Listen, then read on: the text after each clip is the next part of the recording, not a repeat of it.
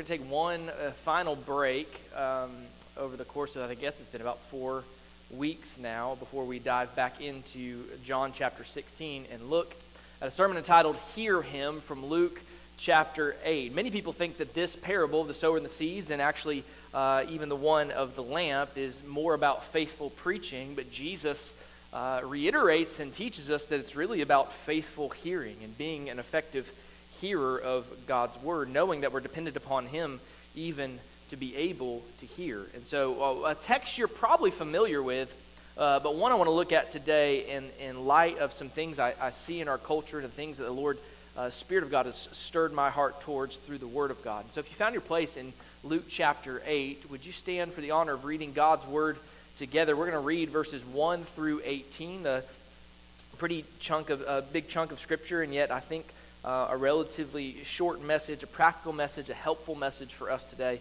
on how we can be faithful hearers of God's Word. Luke chapter 8, starting in verse 1, the precious, inerrant, infallible Word of God says these words. It says, Soon afterwards he began going around from one city and village to another, this being Jesus, proclaiming and preaching the kingdom of God. The 12 were with him, and also some women who had been healed of evil spirits and sicknesses. Mary, who was called Magdalene, from whom 7 demons had gone out, and Joanna, the wife of Chuza, Herod's steward, and Susanna, and many others were contributing to their support out of their private means. Verse 4. When a large crowd was coming together, and those from the various cities were journeying to him, he spoke by way of a parable. The sower went out to sow his seed, and as he sowed, some fell beside the road, and it was trampled underfoot, and the birds of the air ate it up. Other seed fell on rocky soil, and as soon as it grew up, it withered away because it had no moisture. Other seed fell among the thorns, and the thorns grew up with it and choked it out. Other seed fell into the good soil and grew up and produced a crop 100 times as great. And he said these things he would call out, He who has ears to hear, let him hear. Verse 9. His disciples began questioning him as to what this parable meant, and he said, to you it has been granted to know the mysteries of the kingdom of God, but to the rest it is in parables, so that seeing they may not see, and hearing they may not understand. Verse 11. Now, the parable is this, Jesus says, the seed is the word of God. Those beside the road are those who have heard, and then the devil comes and takes away the word from their heart, so that they will not believe and be saved. Those on the rocky soil are those who, when they hear, receive the word with joy, and these have no firm root. They believe for a while, and in time of temptation fall away. The seed which fell among the thorns, these are the ones who have heard, and as they go on their way, they are choked with worries and riches and pleasures of this life, and bring no fruit to maturity. But the seed in the good soil, these are the ones who have heard the word in an honest and good heart, and hold it fast, and bear fruit with perseverance. Verse 16. Now no one, after lighting a lamp, covers it over with a container or puts it under a bed, but he puts it on a lampstand so that those who come in may see the light. For nothing is hidden that will not become evident, nor anything secret that will not be known and come to light. So take care how you listen. Verse 18 is the meaning of this text. It's the point of the parable. He says, so take care how you listen. Whoever has, to him more shall be given. Whoever does not have, even what he thinks he has shall be taken away from him. First Baptist Church of Gray Gables, the grass withers and the flower fades, but the word of our Lord endures forever. Let's go to the Lord and thank him for his word. Father, we consider this to be a heavy word on our hearts already, Lord, as we just know, probably as I read and know in my own heart, Father, how, Lord, this culture has had such an effect on hearing and attention span and listening. And Lord, we understand that the means that you've decided to use to convey your people the gospel is through hearing the word of God being preached and proclaimed. And so, Father, if we strive to not be faithful hearers, if we're not looking to learn how to be good listeners of your word, then, Father, Lord, we have little hope. And yet we know that even hearing is a gift. Lord, you in your sovereignty grant your children the gift to be able to hear your message. And Father, as we live amidst those two realities, Lord, we're trusting you and dependent upon you that you would Grant us the gift to be able to hear the word of God. And Father, with that, we would also grow to be good hearers of the word of God. Lord, we love you and you're worthy. Lord, remind us of that as we dig into your word, as we looked at some practical things to help us from your word. And Lord, just remind us of your worthiness, that you have the words of eternal life, Lord, that we would be faithful hearers of those words. We pray all this in the name of Jesus. Amen. Amen. Thank you. You may be seated. Hear him, Luke chapter 8. The scriptures, as you know, not only teach us about the power of God's word proclaimed and preached, which we believe in here, but they also instruct us on the importance of being faithful hearers of the word that's being preached and of the word that's being proclaimed. Friends, it's not enough to simply come to church faithfully. We must also come to hear the word of God faithfully. God's word places a great amount of responsibility upon everybody who is able to hear the word read or the word preached. And it's a heavy responsibility. This message, I think, is especially relevant for us today because many of us have lost the ability to learn by listening. I see it in day-to-day life. I see it in my 3-year-old as well. And I include myself in this in my culture. Many of us have become casual or even lazy listeners. And one of the major culprits for this condition is our continual access to media or entertainment or amusement. And I'll just refer to this as screen time from now on. It's not all based on screens, but I will refer to this as screen time. And before I talk about what I think I see in some of the negative effects of screen time in our day, it's important for you to know that I don't think that screen time in its own is evil, or that Christians should never watch television or never be on their phones at all. No, that's not my view at all.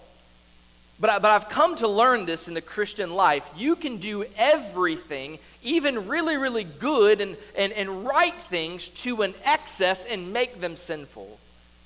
And I think what we've done here is exactly that in our culture. When these things, the things like screen time and media and entertainment are used in our day immoderately, when they're abused, they can become a curse and a real problem for us. When they are used moderately, they can be a blessing and joy and a wonderful thing. But with that said, I think we could all acknowledge that screen time has had certainly a negative effect on the way we process information today. Consider just a couple of points from this. Consider, if you would, the area of politics. I know that just cringes you that I would use that word in a sermon, right? Yeah. But many of you are old enough, I'm not one of them, but some of you are, to recall the presidential debate between John F. Kennedy and Richard Nixon. It's a famous debate because it's generally believed that Kennedy won that debate simply because he had a better stage presence on television about him. Many people believe that Nixon had the better policies and points and had the better performance, but because of the lighting, it appeared that he had a 5 o'clock shadow, and the lighting sitting under it caused him to sweat a bit, which people interpreted to be nervousness on his part. On the other hand, John F. Kennedy was packaged for television. And from that point on, in many political races, determining the best politicians has gone from the one who has the most ability to the one who's the most marketable or has the most entertainment value. That can be seen further in how each candidate presents their views and debates the view of their opponent. When you look at political debates today and the political speeches before the days of what we call screen time, you'll notice that before screen time, the debates had much more substance.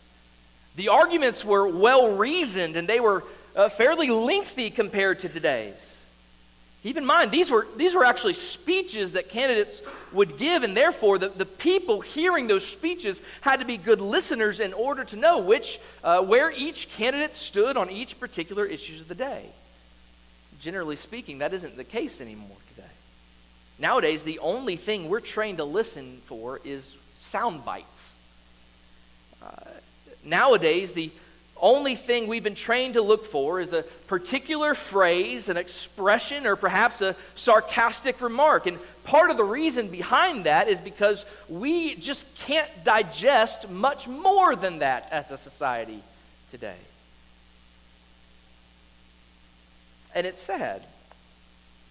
I think the second area we find the effect of screen time, the way we process information, the way we hear things today, can be seen in the way our children are educated today.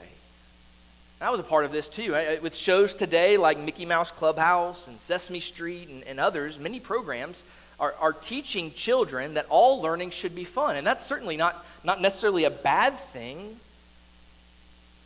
But they teach them that all learning should be easy and even passive to some extent. You can just sit your kids in front of the TV for a few hours and trust they're going to be smarter for it. But really, when such parents teach their kids this, they're teaching the kids the wrong lesson. And children hear this: learning is not always fun and easy. If you haven't got to this thing called algebra yet, you will. And it's not fun. Somehow letters became numbers, and I missed that day of phonics. So I don't know how that happened, but that's not fun. Learning, actually, in most cases, can sometimes be hard and tedious. It can require a lot of effort on our part. To learn requires a student to be actively engaged with the mind, to be disciplined and determined in the mind. And sitting in front of the TV won't often teach your children how to be good hearers. Brother Cody came over for dinner on Friday, and we were sitting there, and we let Addie watch a TV show that night, her time for the day, and she had earned it. She was obedient, and we had a little experiment where, as we're sitting there talking to her, and I'm saying, Cody had said something, and I said, Addie, did you hear Brother Cody? And laser focus on the TV. Addie, Adeline Ruth, did you hear Brother Cody? He's talking to you. Laser focus on the TV. I pressed the pause button.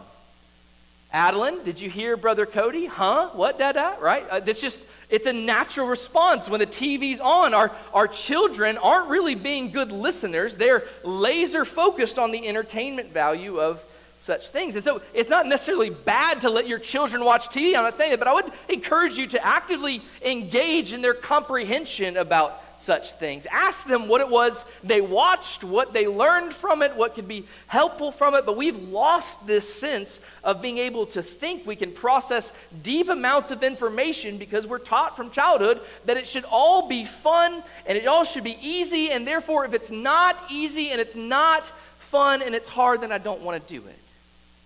It's had an effect on us today. In fact, we need to pay attention to what we're training them. Again, I'm not saying it's evil to allow your children to watch TV, but what are we putting into them as far as learning is concerned? See, the child that spends most of their years in front of the television will likely be the child that has issues sitting in a sermon service like we have today. Many of you can attest to that fact. It's one of the many reasons why some adults struggle with paying attention to sermons yourselves, because we're raised the same way.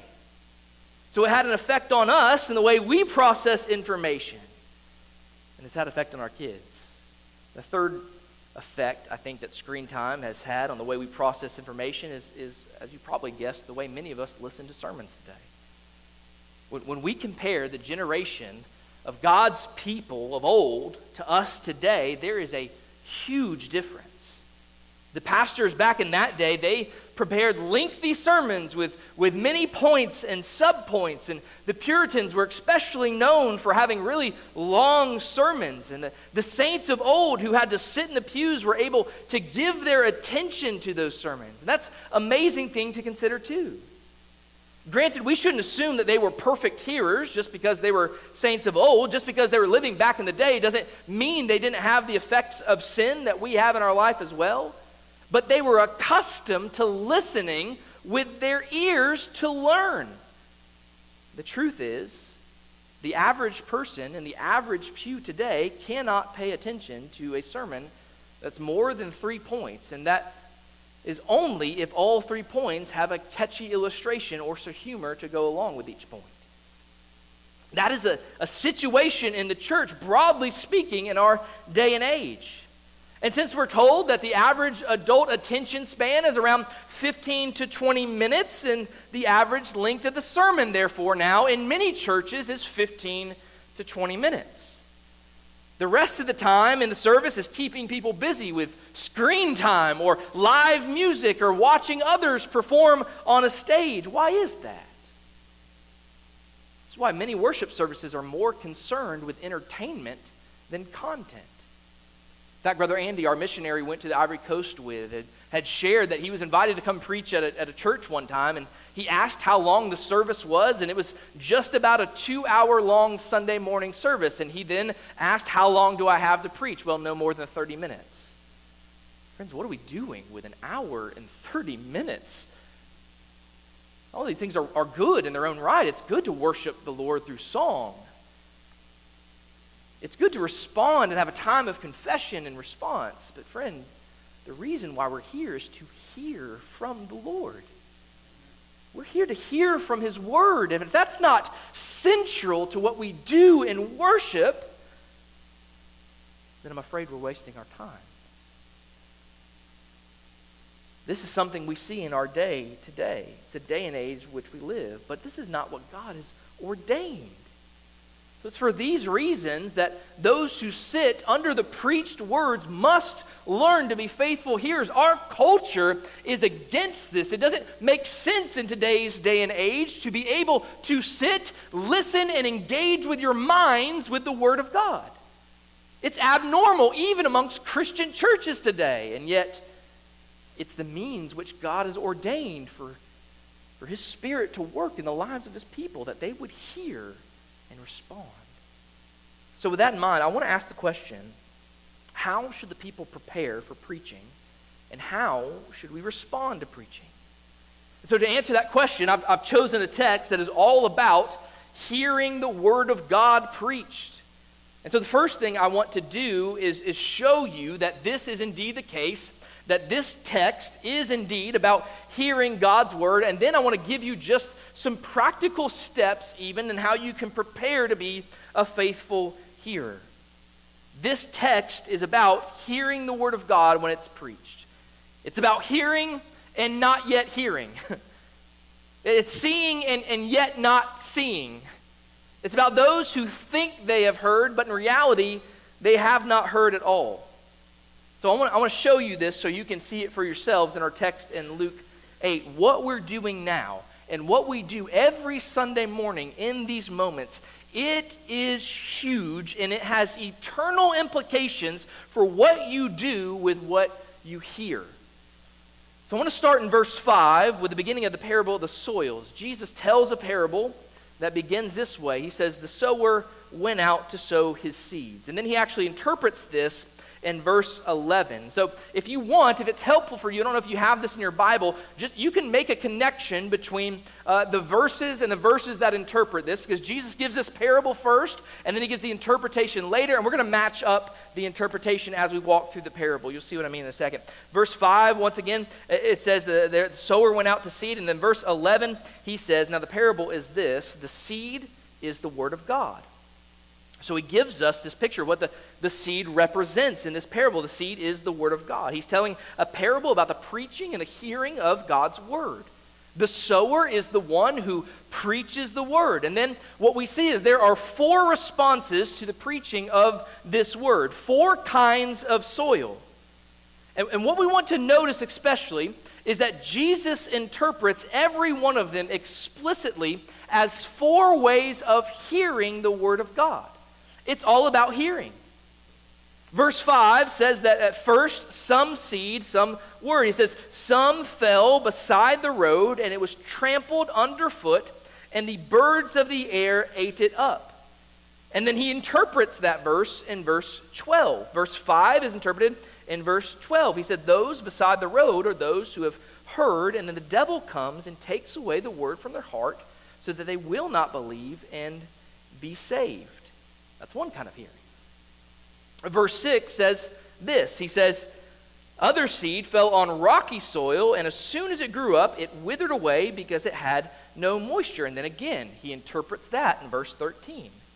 Those on the rocky soil are those who, when they hear, receive the word with joy, and these have no firm root.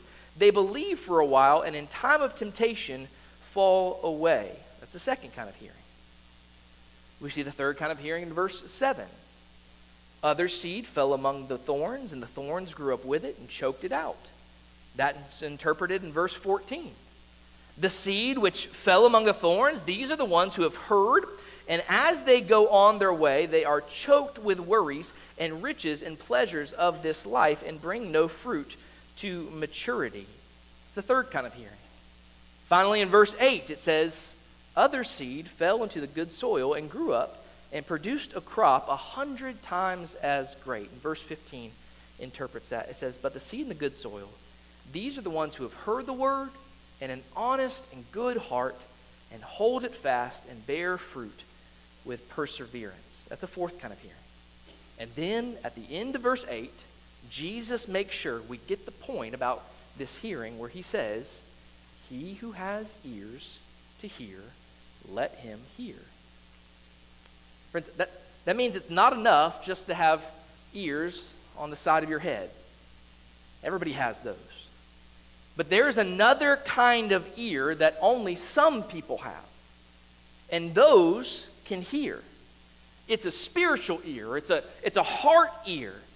There's an ear that hears in the preaching of the word more than mere words. And there's a beauty and truth and power that these ears hear in the preaching of God's word where they see it as life-changing. That's the kind of hearing Jesus is calling for. That's what this text is really about. And then, to stress the issue of hearing even more, Luke tells us how Jesus explained the purpose of parables in this situation in verses 9 and 10, where he says this, his disciples began to question him as to what the parable meant. And he said, to you it has been granted to know the mysteries of the kingdom of God, but to rest it is in parables, so that seeing they may not see, and hearing they may not understand. You know, I remember the first time I ever read this text and saw this text, when I thought about preaching and what I was going to do, I became immediately disheartened, because I don't know if you're a percentage person, right? But there's 4 people here. There's 4 hearers here. And only 25% of the hearers bear good fruit to the hearing. And I got to tell you, as a preacher, thinking that if we were to do that even in this room, because look, all the responders, the hearers of God's word, profess to be hearers of God's word, but they actually aren't. So when the seed is brought forth, when the word of God is planted in the hearts of the people, to think that according to this parable, 25% will respond can be disheartening. And yet I'm reminded that the word of God is always working, whether I see the results or not. And that's what Jesus is saying in verses 9 and 10. It's a shocking word here. It means there are 2 kinds of hearing. One with physical ears, with those things on the side of your head, and one of the spiritual ears of the heart. Hearing, he says, with the physical ears, they do not understand with the spiritual ears. This, he says, is one of the reasons he even uses parables, so that hearing they may not understand. Doesn't Jesus want everybody to understand? But he's telling us, he's specifically speaking in parables to determine those who have spiritual ears from those who have just physical ears of hearing. It's amazing. In other words, the parables, they are part of Jesus' concealing and hardening ministry, as well as part of his revealing and saving ministry. We don't see him that way. This hard word, in fact, in verse 10, there's a quote here from Isaiah chapter 6, verses 9 and 10, where God tells Isaiah his ministry isn't going to be just coming and declaring the gospel and watching just a radical amount of people get saved. It's not going to be just that. There's going to be some saving, but there's also going to be some hardening for others. God says to Isaiah in Isaiah chapter 6, he says, "Go and tell this to people. Keep on listening, but do not perceive. Keep on looking, but do not understand. Render the hearts of this people insensitive, their ears dull, their eyes dim. Otherwise, they might see with their eyes, hear with their ears, understand with their hearts, and return and be healed." Friends, this teaches us something very important about preaching that I had to learn a long time ago. Even when preaching the Word of God doesn't soften hearts and doesn't save souls and doesn't heal, even when that doesn't happen, it's not necessarily being ineffective. The preaching of the Word may be taking part in God's terrible work of judgment. It may be hardening people, making their ears dull so that they will never want to hear again. There is judgment in this world, and not just in this world, but in the world to come, and oh, how we should flee from it. Which in this text means, take care how you listen. That should stir in our hearts a little bit of a desire and a drive to make sure that we have those spiritual ears, that make sure that we're not just hearing with our physical ears where we go home and then the worries and cares of this world snatch that word away from us as if we've never heard it. But the Word of God has a living and active place in our life where it is continually working on us and continually molding us into the image of Christ, that we see ourselves being more responsive as we hear and respond to the Word of God. It's our desire here. It's a sobering thought to think that the Word of God not only is your only hope for salvation, but it could be the very means by which you're hardening your own heart to God's Word for you. It's a terrifying thing. And so if that's the case, then we must heed Jesus' words in verse 18 to take care how you listen. Never be cavalier in the hearing of God's Word week after week. If God's Word is not softening, saving, healing, and bearing fruit, then friends, it's probably hardening, blinding, and dulling. The Word of God is not ineffective. The Word of God is always effective. It just may not be effective to what you think it's going to be effective in. That's why as a faithful preacher, one who desires to be a faithful preacher, we always stick to the Word of God.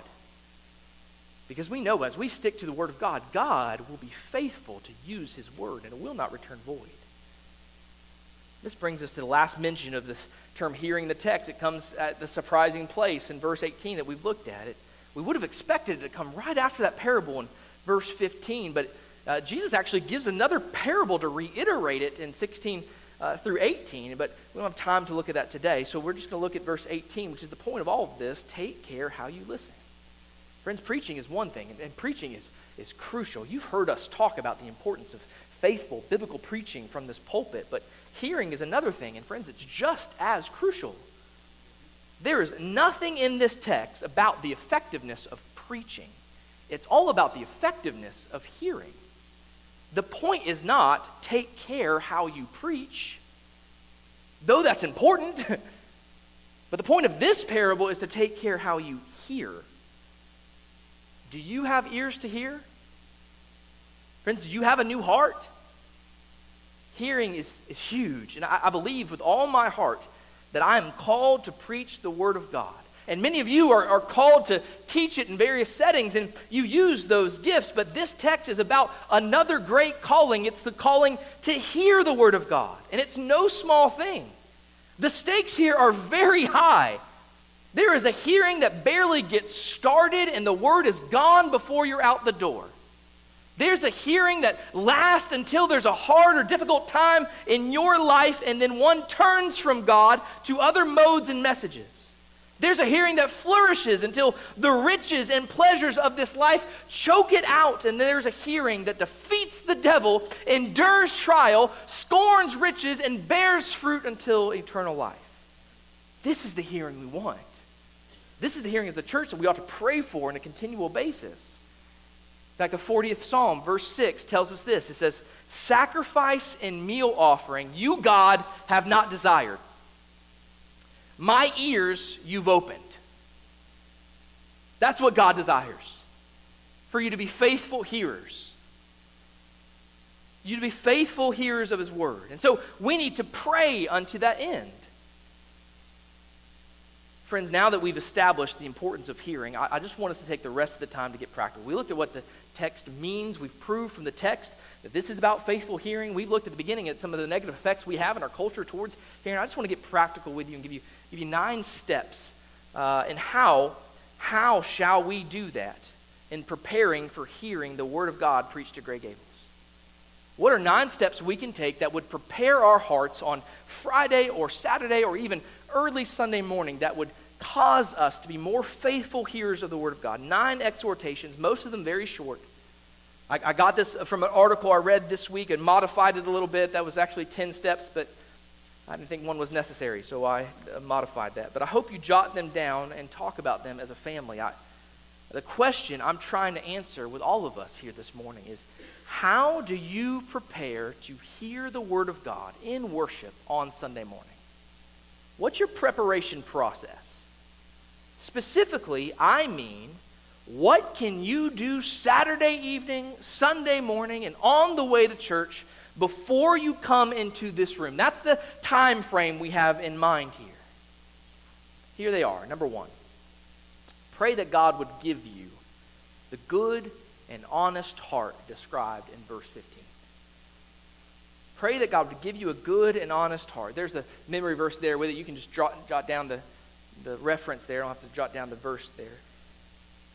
Friends, there are many things we can do with our wills. There are many things we must do. But our wills are governed by our hearts. And what our hearts love, our wills will follow.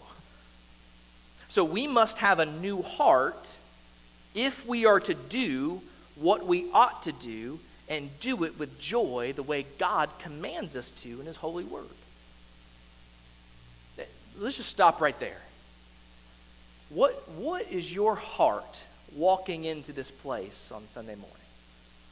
We could honestly stop at this step, right?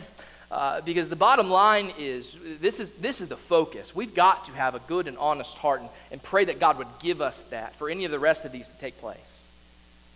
Where is your heart this morning? Was it your desire to be here that drove you here? Is it a desire to hear from Christ that drove your heart here this morning? Because you know he's done a work in you. You know that he's done the work of providing in what once was a wicked and dishonest heart into a good and honest heart. Is that what drove you here this morning? The Bible teaches this. This new heart's a work of God. Jeremiah 24:7, I will give them a heart to know me. And therefore, we should ask God for it. Where's your heart this morning?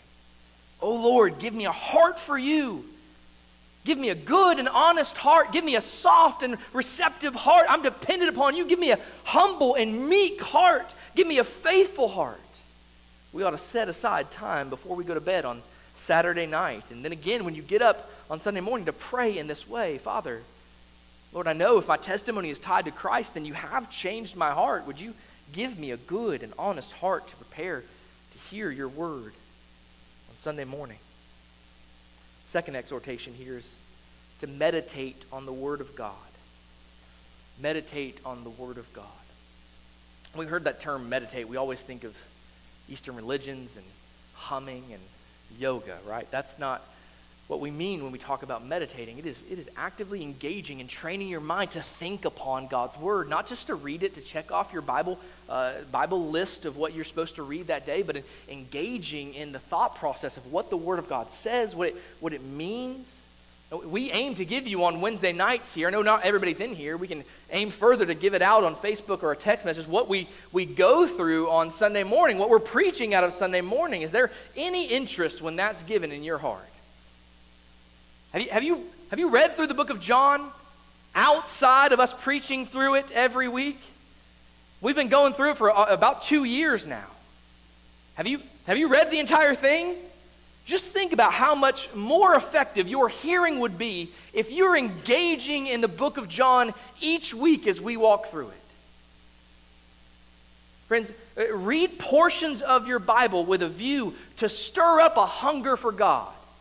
How many of you have heard the word appetizer, right? Been to Chili's, right? That's an appetizer is that which appetizes. To appetize is to awaken the appetite. That's what an appetizer is for. So if Sunday's sermon, the morning sermon, is the meal, the appetizer is the portion of the word that you meditate on Saturday night and Sunday morning. And this is crucial.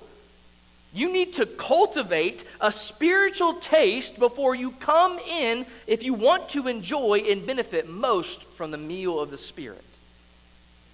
If your palate is worldly, if you have no taste for spiritual things, then you will not hear as you ought. So friends, the encouragement is to appetize your heart by meditating on the Word of God. Saturday night, Sunday morning, put it into you. Constantly be feeding upon the Word. This is the way how you take care on how you listen. Number 3, purify your mind by turning away from wickedness.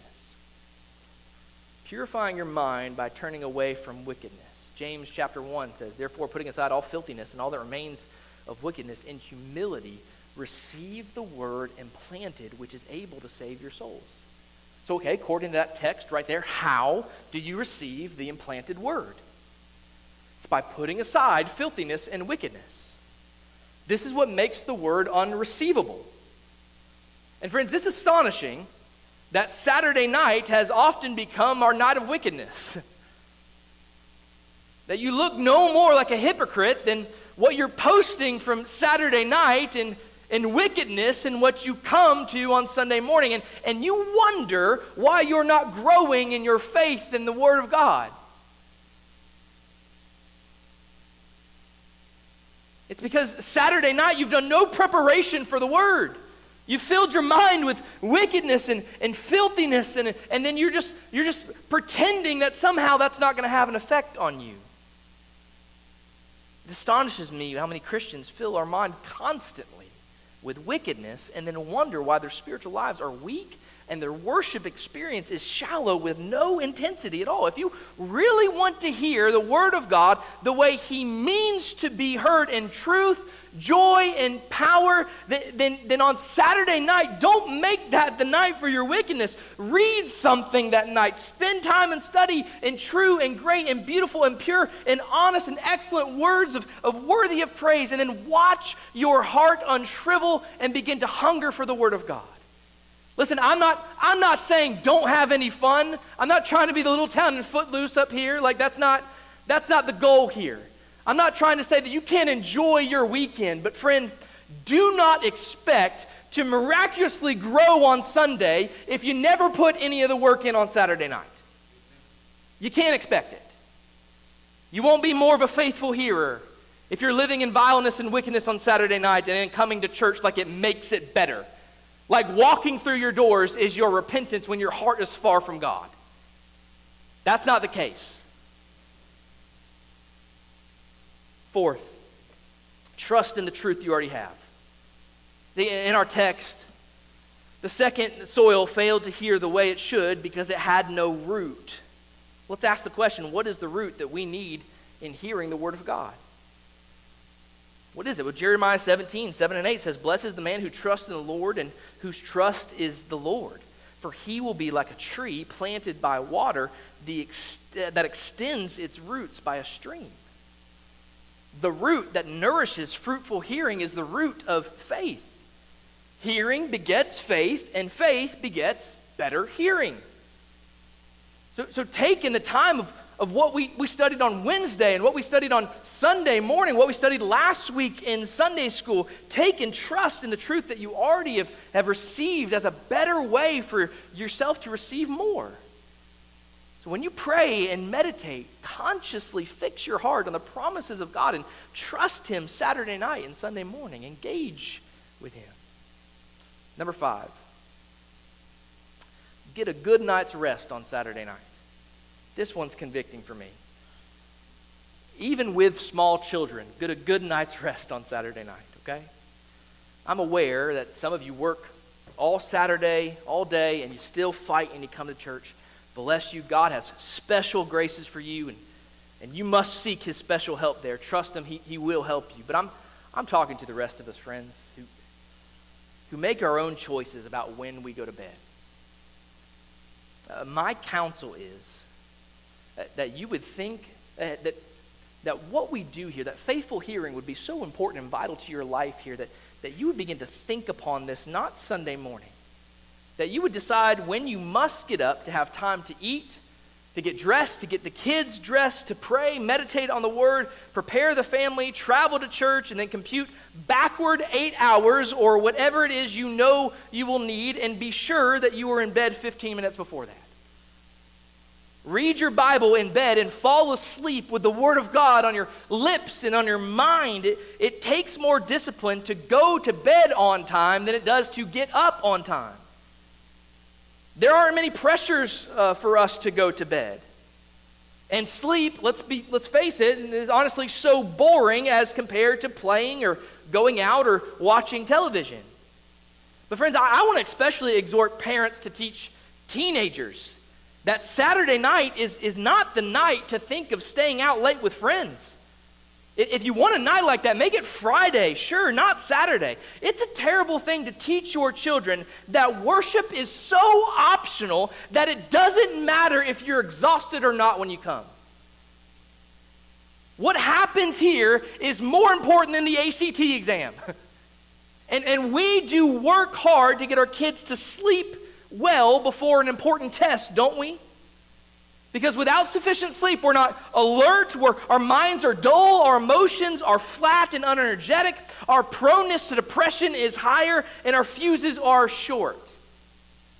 But the main point of this text is take care how you listen, and that means get a good night's rest before you hear the word of God. My encouragement to you.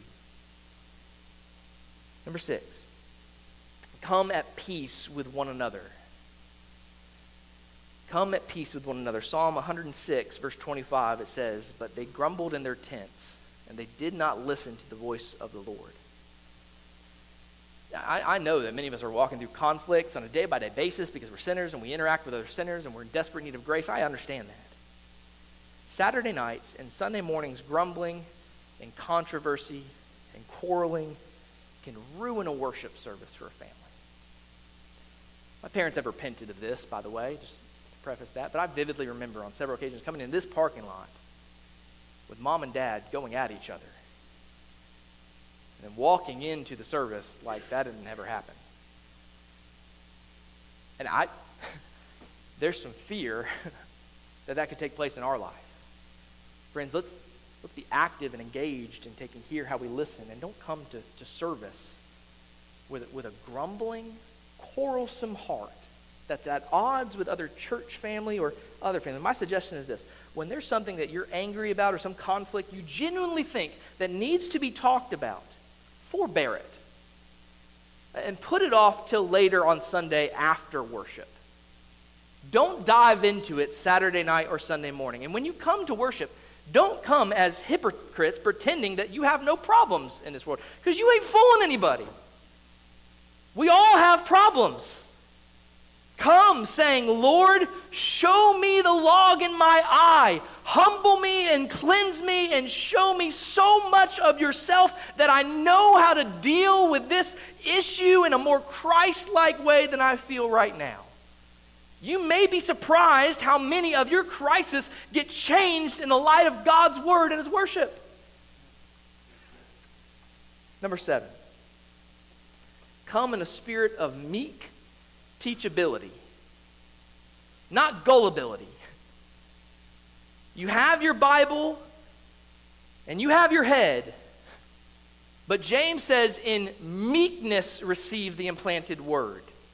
Friends, if we come with a chip on our shoulder as if there's nothing that we can learn or benefit, we will prove ourselves infallible on both counts. But if we humble ourselves before the word of God, then we will hear it, we will grow, and we will bear fruit. Number 8.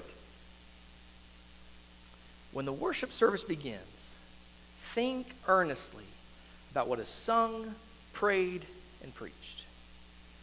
Engage it in your mind. Engage your minds in worship.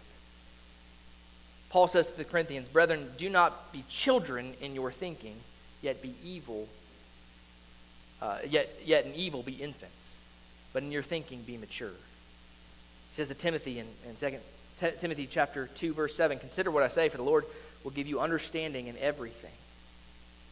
Anything worth hearing is worth thinking about. If a message does not require the engagement of your mind, it is probably not going to take you anywhere beyond where you are right now. But that would also probably not be biblical preaching. If you would take heed how you hear, think about what you hear. When the worship service begins, think earnestly about what is sung, about what is prayed, and about what is preached. Finally, number 9, desire the truth of God's word more than you desire riches or food. As you sit quietly, and as you pray, and as you think about what the text says, what the songs say, I just pray that you remind yourself about Psalm 19, 10 and 11, what Brother John Walters read for us. That's what it says about the words of God. That's what the psalmist says about the words of God. See if this is true for you. The words of God, they are more desirable than gold. Yes, than much fine gold. Sweeter also than honey and the drippings of the honeycomb. Moreover, by them your servant is warmed. In keeping them there is great reward. So because the word of God is greater than all of the other riches and sweeter than every drop of honey, take care how you listen. Desire it more than you desire all these things. As Proverbs chapter 2, verses 3 and 5 says, for if you cry for discernment, lift your voice for understanding. If you seek her as silver and search for her as for hidden treasures, then you will discern the fear of the Lord and discover the knowledge of God. Friends, we got 9 practical steps this morning on how we can be faithful here. We saw how vital this is to the Christian life. And my prayer is that God would make us a people who hear the word of God and bear fruit of it 100-fold. So that the lamp of our lives, like it is in the parable of the lamps, will be on a lampstand, giving light to all who enter the kingdom of God. So take heed.